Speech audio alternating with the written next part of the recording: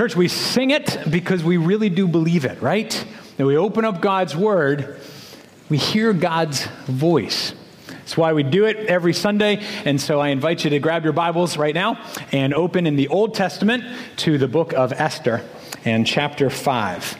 Esther chapter 5. My name is Travis. I serve as one of the pastors here. We are continuing our series, our summer series through Esther. If you're using a church Bible, you'll be helped to follow along. The text is on page 413.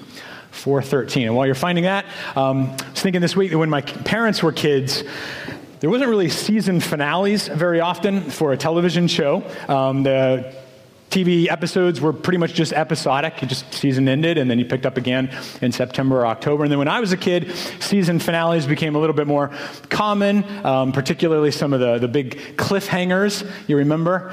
Who Shot JR? I wasn't allowed to watch that one, but I heard about it.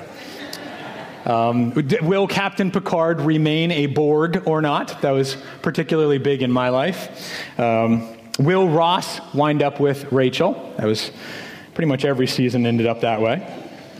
And then these days, we don't just have season finales. We also have mid-season finales, probably to drive up ratings or whatever the case may be. But I wanted to think about this morning's sermon as something of a mid-season finale, because next week we're going to take a break from the book of Esther, and we're going to ask Angel Gomez to preach, it's painful to say it, his final sermon here at MCC. For those of you who have not heard the news, not only are the Gomez's expecting another baby to be added to their brood, but he will also be an associate pastor soon in just north of Philadelphia. And so next Sunday, we're going to be saying goodbye to the Gomez's. We're going to hear his last sermon preached. You will not want to miss that. So if that's next Sunday, then that means that this Sunday is our mid-season finale. If you've been here the last several weeks, you know we've been working through this book, which is the only book of the Bible that never explicitly mentions the name of God.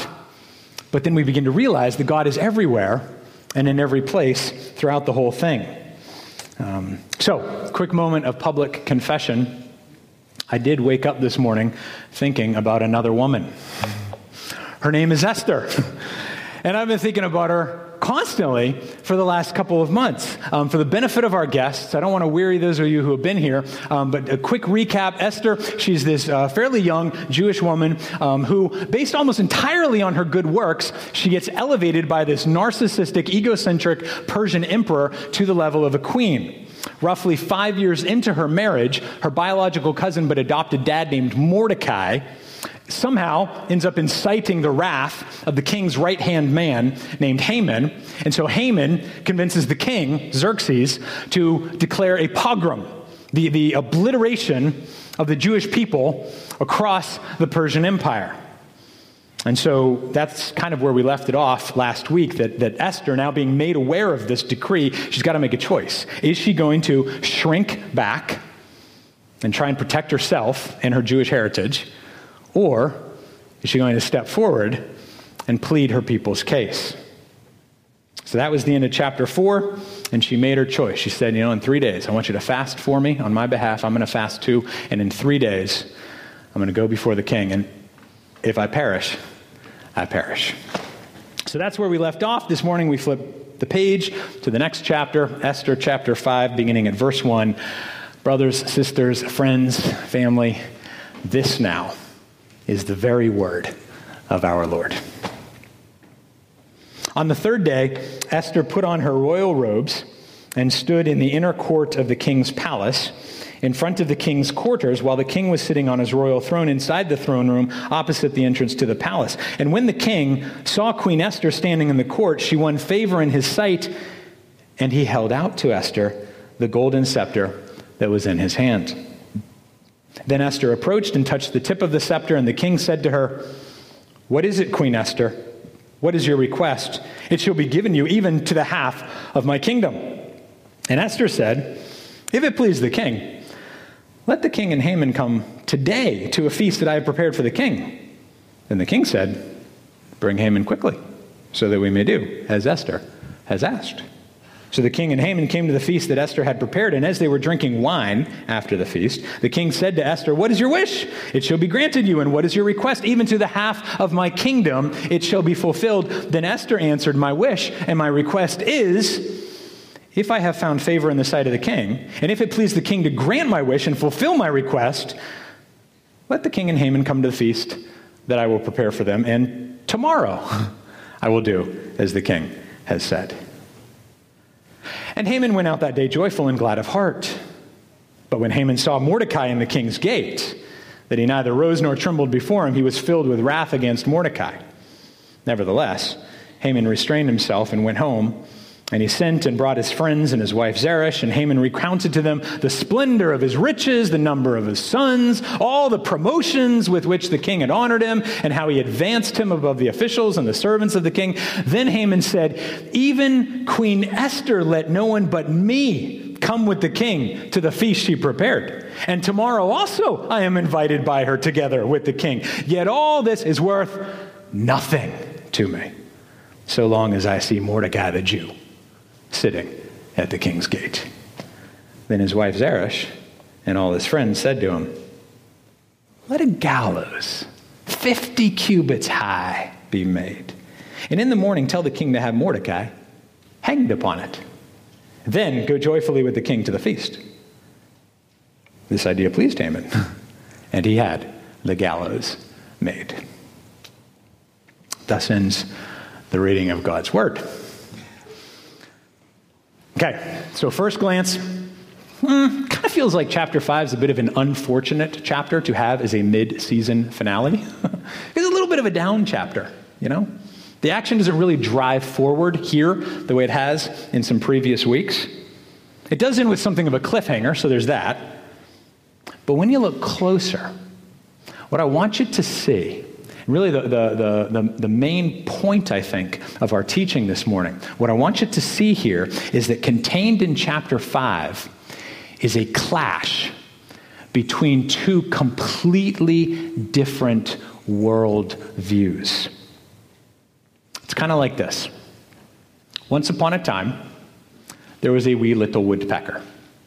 He wasn't the largest woodpecker, wasn't the smallest. He was just average. And every day, this wee little woodpecker, he did what woodpeckers do, which is what? Yeah, he pecked. And he pecked and he pecked, day after day, year after year. It wasn't entirely clear to him why he pecked, but like deep down, this telephone pole that he just kept on working on and working on and working on, deep down he had this dream of something big happening to this telephone pole, So pecked through storms, through rain, through sunshine, didn't matter, until finally, one evening, in the midst of a thunderstorm, a lightning bolt, as if from heaven, ripped down and tore that telephone pole into two. Wood went flying, feathers went flying. This little woodpecker, he's thrown back 20 yards, he's flapping his wings, and then when the smoke clears, is nothing but splinters and wires on the ground. They're still, sparking and sizzling. And once the woodpecker's ears stopped ringing and he came to his senses, he went straight away to his friends, gathered them up, brought them back, and he said, "Guys, look what I did." You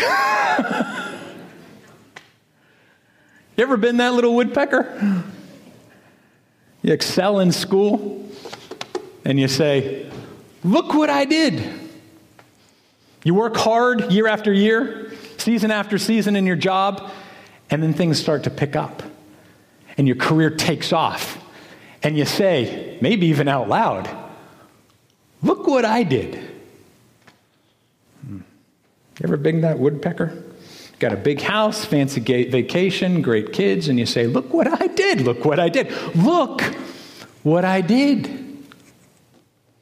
Of course, the other approach, and the one that's a little less immediately satisfying to our ego, is to admit, I've been pecking away at whatever it is the Lord has given me to peck away at here.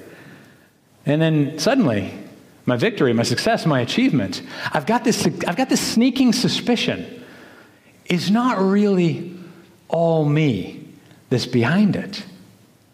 And of course, if you did admit that, well, you'd be exactly right. You'd actually be right in line with a biblical world and life view. For instance, John chapter 3 says quite clearly, a man can receive nothing except it be given from heaven. Or James chapter 1, every good and perfect gift is from, do you know? Above, coming down from the Father. See, what we're given in Esther chapter 5, in this Old Testament narrative, this historical narrative, it really happened. What we're given here is this dramatic clash of two worldviews. You got the first one, that's exemplified by Esther. It's this God word. I don't know if she's really godly yet. She's in progress. She's in process, like the rest of us. But we got this God word, theocentric or God-centered life. And then in contrast to that, we see Haman. And we see this self-word, or anthropocentric, man-centered life. It's a life more and more that's turned in on itself. Liam Gallagher, he's the pastor at 10th Presbyterian, which is a very significant, influential church in Philadelphia. And he reminds us that at its root, the story of the Bible, in fact, I think we could say the story of all human history, is the story of God and the devil, Christ and Antichrist. Okay, they're not equal and opposite, far from it. But since time began, there's this grand cosmic conflict. And if you only notice one or the other, for instance, if you only notice the God who is there, that's good, but like the Puritans said, it's as if we're one-eyed. We're not seeing the whole picture. Because the devil, like it or not, has a walk-on part. You see it first in Genesis chapter 3, way back at the beginning of your Bible. And then we realize, well, all marital discord has its roots right there in chapter 3. And then we see the first murder in chapter 4. And then we see mass campaigns of brutality and killing in chapter 5. The entire story of history is one of conflict between the seed of the woman and the seed of the serpent. In the New Testament, Peter tells us that Satan is like a roaring lion, walking around, searching for someone to what? Yeah, devour. And then in the Old Testament, passages like this, long before the New Testament, what we find is that a guy like Haman, who demands that others bow down and worship him, he is a walking, talking representation of the evil one. Okay, so from there, as the camera zooms in then on chapter 5, all of that big picture story of redemption informs this scene of a woman walking across a courtyard in royal robes. And, you know, the banners are waving from the palace towers above her. Banners are on the king's gate. Guards and officials are passing her by, and a few are even doing a double take because this ordinarily stunning woman appears today as if her cheeks are a little sunken in. She looks pale. There's dark circles under her eyes. Of course, it's because she's been fasting for 3 days. We know this. And as she prepares to approach the king after this 3 days of fasting, she's going to plead for the lives of the Jewish people. The tension point here, if you weren't with us last week, is that laws of the Medes and the Persians, they can never be changed, right? Written in stone and then some. Laws of the Medes and the Persians. And one of the laws of the Medes and the Persians is that you cannot approach the king unsummoned. If you do, it's a capital crime. It is worthy and can receive immediate execution unless the king, in his good grace, holds out his scepter as a royal sign of acceptance that you can still approach him even though he didn't call for you. And when you think about this guy, King Xerxes, I mean, we're rolling the dice, it would seem. This guy is highly unstable on a good day. Who knows how he's going to react? But Esther goes anyway. The law is against her. Nobody was allowed to interrupt the king. The government is against her. There's a decree that she could be slain here. Her gender is against her. Right? I mean, Xerxes, to say that he was misogynistic is an epic understatement. In a sense, even her fast is against her. Because very few of us here look our best after 3 days of no water and no food. And yet, despite all that opposition, Romans chapter 8 reminds us, if God is for us, then who can be? Yeah. So here's the lesson, church. In a God word, in a theocentric, God-centered life, Tony Evans, he once said, our faith is measured by our footsteps, by our walk, not our talk, by our life, not our lips. So in Esther, she walks into that magnificent throne room, and the pillars, they are, there's 36 of them. They were 65 feet tall, every one of them. It's immediately apparent the entire room is structured so that the king is the focal point of everything, and yet growing inside her, in Esther, there's this conviction that's beginning to form that she owes honor to a king higher than this one. So there's Xerxes, who's arrayed in all his power. He's mighty, he's majestic, he holds out the scepter. She doesn't get executed. That's a good start. And then now for the next several verses is almost comical, if you have the eyes to see it, what happens here. The way that this young woman has ostensibly these mighty men eating out the palm of her hand. Verse 3, what is it, Queen Esther? What is your request? You know how curiosity killed the cat? Curiosity also caught the king. She says, I want to have a feast for you and Haman tonight. And he replies, verse 5, bring Haman quickly so that we may do as Esther has asked. This is going very well. Not only did the king not chop off her head, but now the king is suddenly taking direction from the queen. And we think to ourselves, it's almost like there's someone unseen behind the scene here.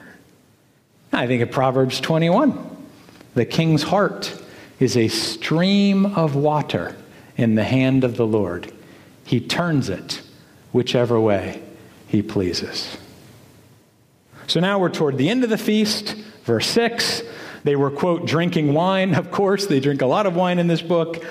And the king is leaning back. He's feeling pretty grand, He's got his right-hand guide beside him. He's got his good-looking bride beside him. He's got a whole bucket full of pride with him. He's feeling magnanimous. The king said to Esther, what is your request? Even to the half of my kingdom it shall be fulfilled. I mean, can you hear this guy? If this were a musical, he'd be singing it. I'd do anything for you, dear. Anything for you, dear. Anything for you. Thank you. Robin will not let me on the praise band. This is when I have a microphone. I give it my best shot. Up to half the kingdom he's promising, right? For crying out loud. I mean, it's just an idiom. We understand that. It's not to be taken literal, but still. And I suppose Esther, in that moment, she could, in fact, I wonder if she was tempted to ask for something for herself. Self-preservation. As now there's an edict to wipe out an entire Jewish people, of which she is one. I wonder if she was tempted. But instead, she leans forward and she says, I'll tell you what I want, what I really, really want. Well, tell me what you want, what you really, really want. I wanna have another dinner party tomorrow. That's a surprise.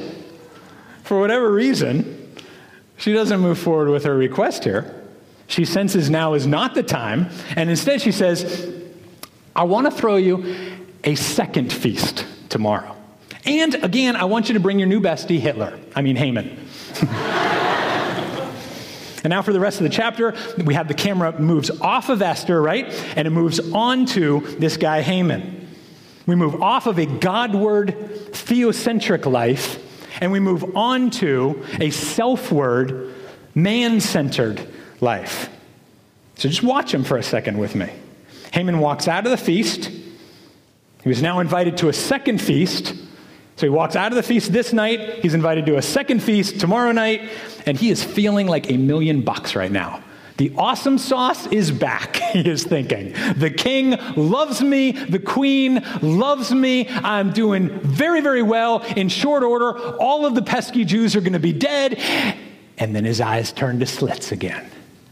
Because sitting there at the king's gate is, once again, still in sackcloth, still in ashes, just like last week, still in mourning, is Mordecai. And he doesn't stand for Haman. He doesn't tremble for Haman. He doesn't bow down to Haman. And Haman is infuriated. You see how fragile this guy is? He could not even hold on to the satisfaction of dinner because his pride wouldn't let him. See, when I am a proud person, nothing can ever really satisfy me because no one and no thing can ever meet my standards. I can't take satisfaction in this because I don't have this. Church, listen up. Pride and discontentment, they sleep in the exact same bed. I've had to learn it and relearn it so many times in the course of my own life. Pride and discontentment, they sleep in the exact same bed. That is why the poet said, pleasures become like poppies spread. You seize the flower, but its bloom is shed. Or like the snow falls in the river, a moment white, then melts forever. So satisfied. He had so much pleasure in that dinner. And one Jew's defiance robs Haman of all that satisfaction. So what does he do? He goes home and he tries to get it all back. He gathers up his wife, that's verse 10. He gathers up his friends. He reminds them all how awesome he is. I got riches, I got sons, I got promotions. You ever hung out with this guy? You ever been this guy? Where your self-worth is so tied up with your net worth? Let me show you this new painting I got. It's really expensive. Let me tell you about my kids. Wildly successful, every one of them. Oh, don't stop walking. I can tell you about them as I show you downstairs to my wine cellar. I think you're going to be really impressed by that. And the stories just go on and on. Like a wee woodpecker who thinks he's the one who split the telephone pole. We try to find satisfaction in the fragility of our accumulations and our accomplishments. But folks, if you haven't learned it yet, learn it well. Pleasure is a fickle goddess, and she will take her blessings just as quickly as she gives them. Pride, says William Barclay, pride is the ground in which all the other sins grow, and the parent from which all the other sins come. Pride is the reason why, at the end of this chapter, Haman has to plan a man's murder. Because that man's very presence stole his joy, and so the only way to deal with it is to murder the man. And so, his wife says to him, I got it. How about a gallows 50 feet high? 50 cubits high, which would have been 75 feet high. Also, don't think gallows Old West when you picture this with the trapdoor and the hangman's noose. In the Hebrew, The same word here, it probably should be translated wooden beam. If the Romans were the ones who perfected crucifixion, the Persians kind of got it started. This was their favorite way to execute people. They would put up a big tall beam, and then they would impale, they would hang people on it, as it were. And so I don't know if Haman's idea is a beam that is literally 75 feet tall, or it was a tall beam that was then going to be placed in a high spot, like on a roof or a parapet. But either way, it has to be as high as his ego. And you can see a smile spread across his face as the chapter ends. Because it's a cliffhanger. What's going to happen next? Where's it all going to go? If the unseen God is the God behind the scene, when is this unseen God going to show up? It's a question that you might have found yourself asking from time to time. Because God's ways are not our ways, and because God He's never late, but He's rarely early. We often find ourselves like little woodpeckers, don't we? Just peck, peck, peck. The thing that God has given us to do. Wondering when the big thing will finally happen. Can I encourage you, church? Just peck, peck, peck. Just do the next thing that God has given you to do. Make coffee for the Connect team. Change your daughter's diapers. Write a sermon. Coach your kids' soccer team. Whatever the next thing is. Do it with this confidence that when He is so pleased to, God will show up with a lightning bolt. Or, if He's not pleased to, we just keep on pecking. Kingdom work in a small, undramatic kind of way.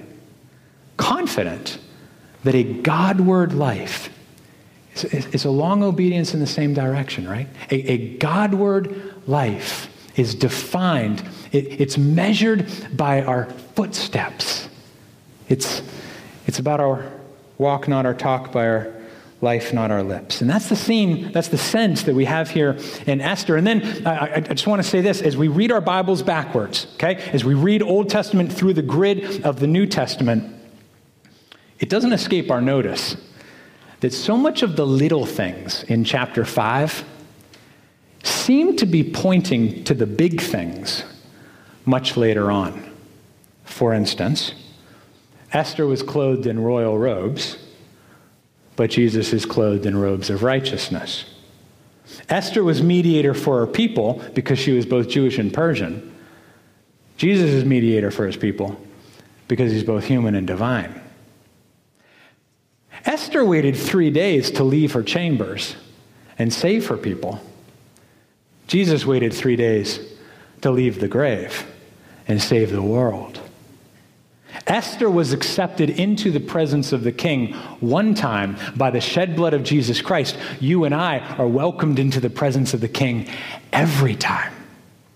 Esther prepared a feast for her husband, but Jesus prepared the feast of the Lamb for His bride. Xerxes offered Esther half his kingdom. Jesus hands to us His entire kingdom.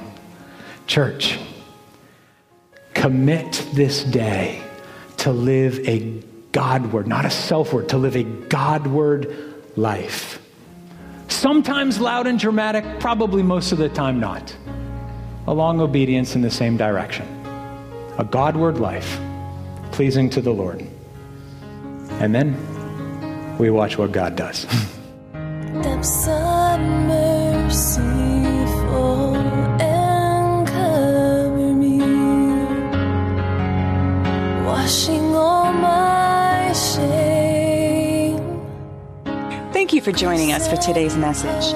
Medway Community Church would love to welcome you as our guest one day soon. Our church family meets every Sunday morning for worship and also offers a wide variety of small group and ministry opportunities. To learn more, please visit us on the web at medwaycommunitychurch.org. We look forward to seeing you soon. Washing all my shame.